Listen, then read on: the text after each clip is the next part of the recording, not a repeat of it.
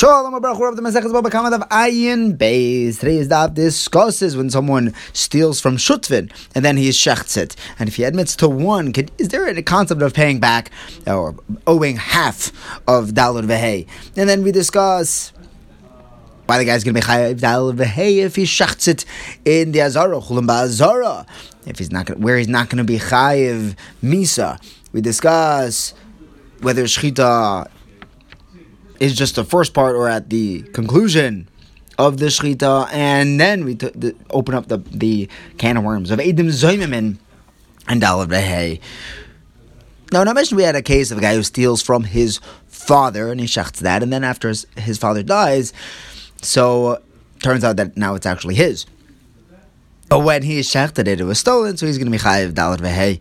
Rav asks Rav Nachman, if someone steals a shor from two partners and he shechts it, and then he admits to only one of the two partners, can we split up the Dalad Vehei? See, on one hand, the pasuk says chamisha bakar, which sounds like you pay 5, not 5 halves of bakar. On the other hand, maybe when the pasuk says chamisha bakar, it's saying even 5 halves. Rabbi Nachman answers, when the Torah says chamisha bakar, it means 5 cows, not 5 halves of cows. That was his initial response. So the Gemara asks on that, telling me that it has to be only 5 full Dalad Veheis. We learned that in our mission, if someone steals from his father and his shechter sells it, and then afterwards his father dies, he pays Dalad Vehei. But hold on a second. Now that his father died, he now owns part of this. It's like he's being moided to one of the owners, one of the inheritors of this thing which he stole. And yet the Mishnah says that you pay Dalad Vehei. The Gemara answers that that's not a raya, because that was the case where the father actually brought him to court before dying. But if he hadn't, he wouldn't be paying Dalad Vehei, because it's like a hoida to one of the owners. Then why didn't we include this into the Seifa, where it says that if he steals from his father and then his father dies, but only after his father dies he does the Tvichu Mechira, he doesn't pay Dalad Vehei? We should add in there, wedge in this halacha, that's only when his father had taken him to court. If he hadn't, then he's not paying Dalad Vehei. That should be included. So he says, don't think too much about, don't ask too much into this. The Mishnah only formulated this way because in the Reisha, it said that if he steals from his father and then he does Tvichu Mechira before his father dies, so in the Sefer we threw in his father dying before the Tvichu Mechira. This is Rabbi Nachman's first answer, that you don't pay half of Dalad Vehei, you don't pay 5 half cows. But in the morning, he said, you know what? Changed my mind. When the Torah says chamisha bakar, it's saying you even pay 5 halves. You're always paying 5, even if it's only half of 5 for the Dalad Vehei. Yesterday, I didn't eat meat in the morning. That's why I answered it incorrectly yesterday. Isa says that it was a tainus, so he was hungry, he wasn't thinking clearly. The Rambam says that, it could be a euphemism, basar v'lechem, is used as a term for, Isra head to the core of Torah mitzvahs. And Rabbi Nachman was saying that he hadn't delved into the sugya well. And now the Gemara says, hold on a second. If we're talking about a case where, if the halach is that you could pay half, then what's the difference between the Reisha and the Seifa? You should be, the son should be chayiv Dalad Vehei, even if the father dies before he shechts it. Rabbi Nachman answers that the Reisha, we have the pasuk of a tovchu, which tells me that when he shechts it has to be entirely usher. In the Sefer, you can't see that.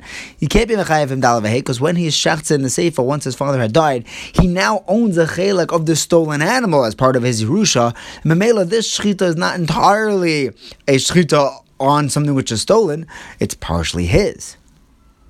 That's why we can't be mechayev if he doesn't qualify for Dalad Vehei.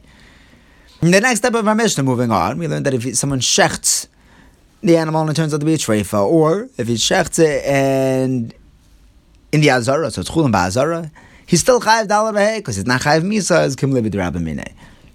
That was something else. He's going to be chayiv, but even though it's inedible, he can't eat it.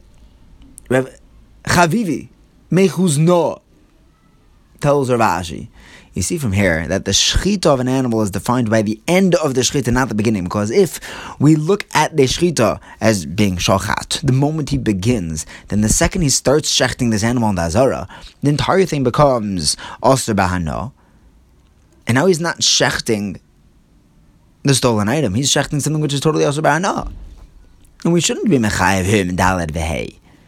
The fact that we are mechayev him dalad v'hei shows that the shechita only becomes official at the end of the shechita. Rav Huna Berei de Rava says, how's that a raya?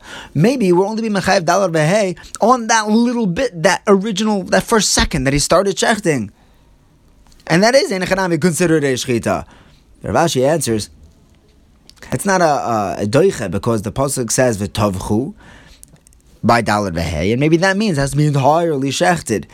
So the Gemara says, hold on, so are you telling me that our Mishnah Taka holds that shechita is b'besoif? The Gemara answers, not necessarily. Rav Gamda Mishmei de Rava explains that the case was where he shechted part of the shechita outside of the azara, and he finished it, he walked right in, or he's on like a trolley or something, that while he's in the middle of the shechita, he finished the shechita inside the azara to make it chulin shenishchat ba'azara. So that first little bit that he shechted didn't make it aser ba'ano. Some learned this conversation differently, and they were discussing a machloek as Reb Shimon and Rabbi Yochanan. Reb Shimon holds, Reb Shimon Rabbi Levi Saba, that shechita goes by the end of the shechita. Rabbi Yochanan says it goes by the initiation. That's already considered a shechita. At any point in the shechita, that's already has a din of shechita.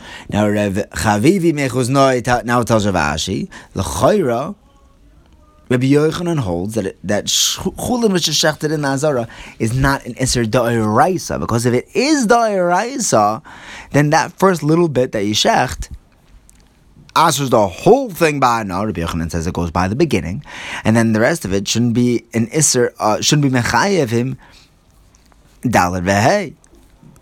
The whole thing is also by now. The thing that he shechted, the tvicha was also by now. It was like shechting a treifa. So Rav Acha Berei de Rava answers, no, he's being mechayiv on that first little bit. And Rav Ashi says, no, that's not a raya, because maybe by dalad v'hei davka, although Rabbi Yochanan says normally we go by the beginning, it says v'tovchu, which sounds like the whole thing. So what our Mishnah is passing like Rabbi Yochanan, that shchit, like Reb Shimon, that the shechita is basar soif. No, Davka Rav Gamda Mishmei de Rava says it was in a case where he started shechting it right outside the azara and he finished it inside. Now in the next Mishnah we learned that if someone steals alpi two edim and he shechts or sells it alpi those same edim, and it turns out these edim were edim zoymimim, these edim zoymimim have to pay the entirety, the karen and the dalad v'hei.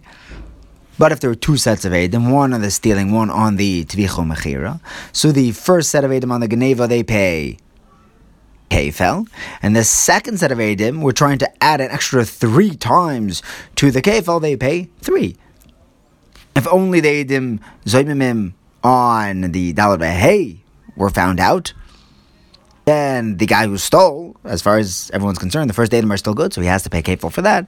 And those Eidim Zoymim on the Dalad V'hei, they're going to pay the extra 3. If only one of these second set of Eidim Zoymim, second set of Eidim turn out to be Zoymimim, then that whole second set of Eidos is gone, and the thief is only going to have to pay kefil. If one of the first Eidim, the one on the Geneva, turns out to be Zoymimim, then now all of the Eidos are gone, because if there's no Geneva, then the Tvicho Mechira isn't going to be an issue of Dalad V'hei, because that's only a Knas on someone who stole it. And we just lost our Eidos on the Geneva. In the Gemara we learn, Amachloikas Abaye and Rava. When Eidim become Eidim Zoymimim, a fundamental Machloikas, Abaye holds that this set of Eidim is now considered Zoymimim. All of their Eidos is apostle, limafreya, any set that they have, any Eidos they've ever given. But Rava says, no, they're only going to be apostle mikano lahaba. We trust their earlier testimonies. Abaye says that we could apostle limafreya, because right now we know that they're Rishoyim, they're lying in their Eidos, and there it says, Al Tisa Rasha Aid. A Rasha can't be an Aid. So this apostles all of their Eidos of Rishus until now. But Rava says it's only going to be possible Mekan Laba because an Eid Zoymim is a Chiddush, which means it goes against the typical halachas that we have as our premise. Because the truth is, we have two Eidim saying that these Eidim are Eidim Zoymim. 2 against 2, why should we passel and make these Eidim Zoymim based on the other 2? Since it's a Chiddush, we're going to limit and curtail the effects of this Isser, and we're only going to passel their Eidus Mikan Ulahamba. That's Machlekes Abaye. Rav will pick it up from here tomorrow. Be'ezer Hashem. Thank you for learning with me. Have a wonderful day.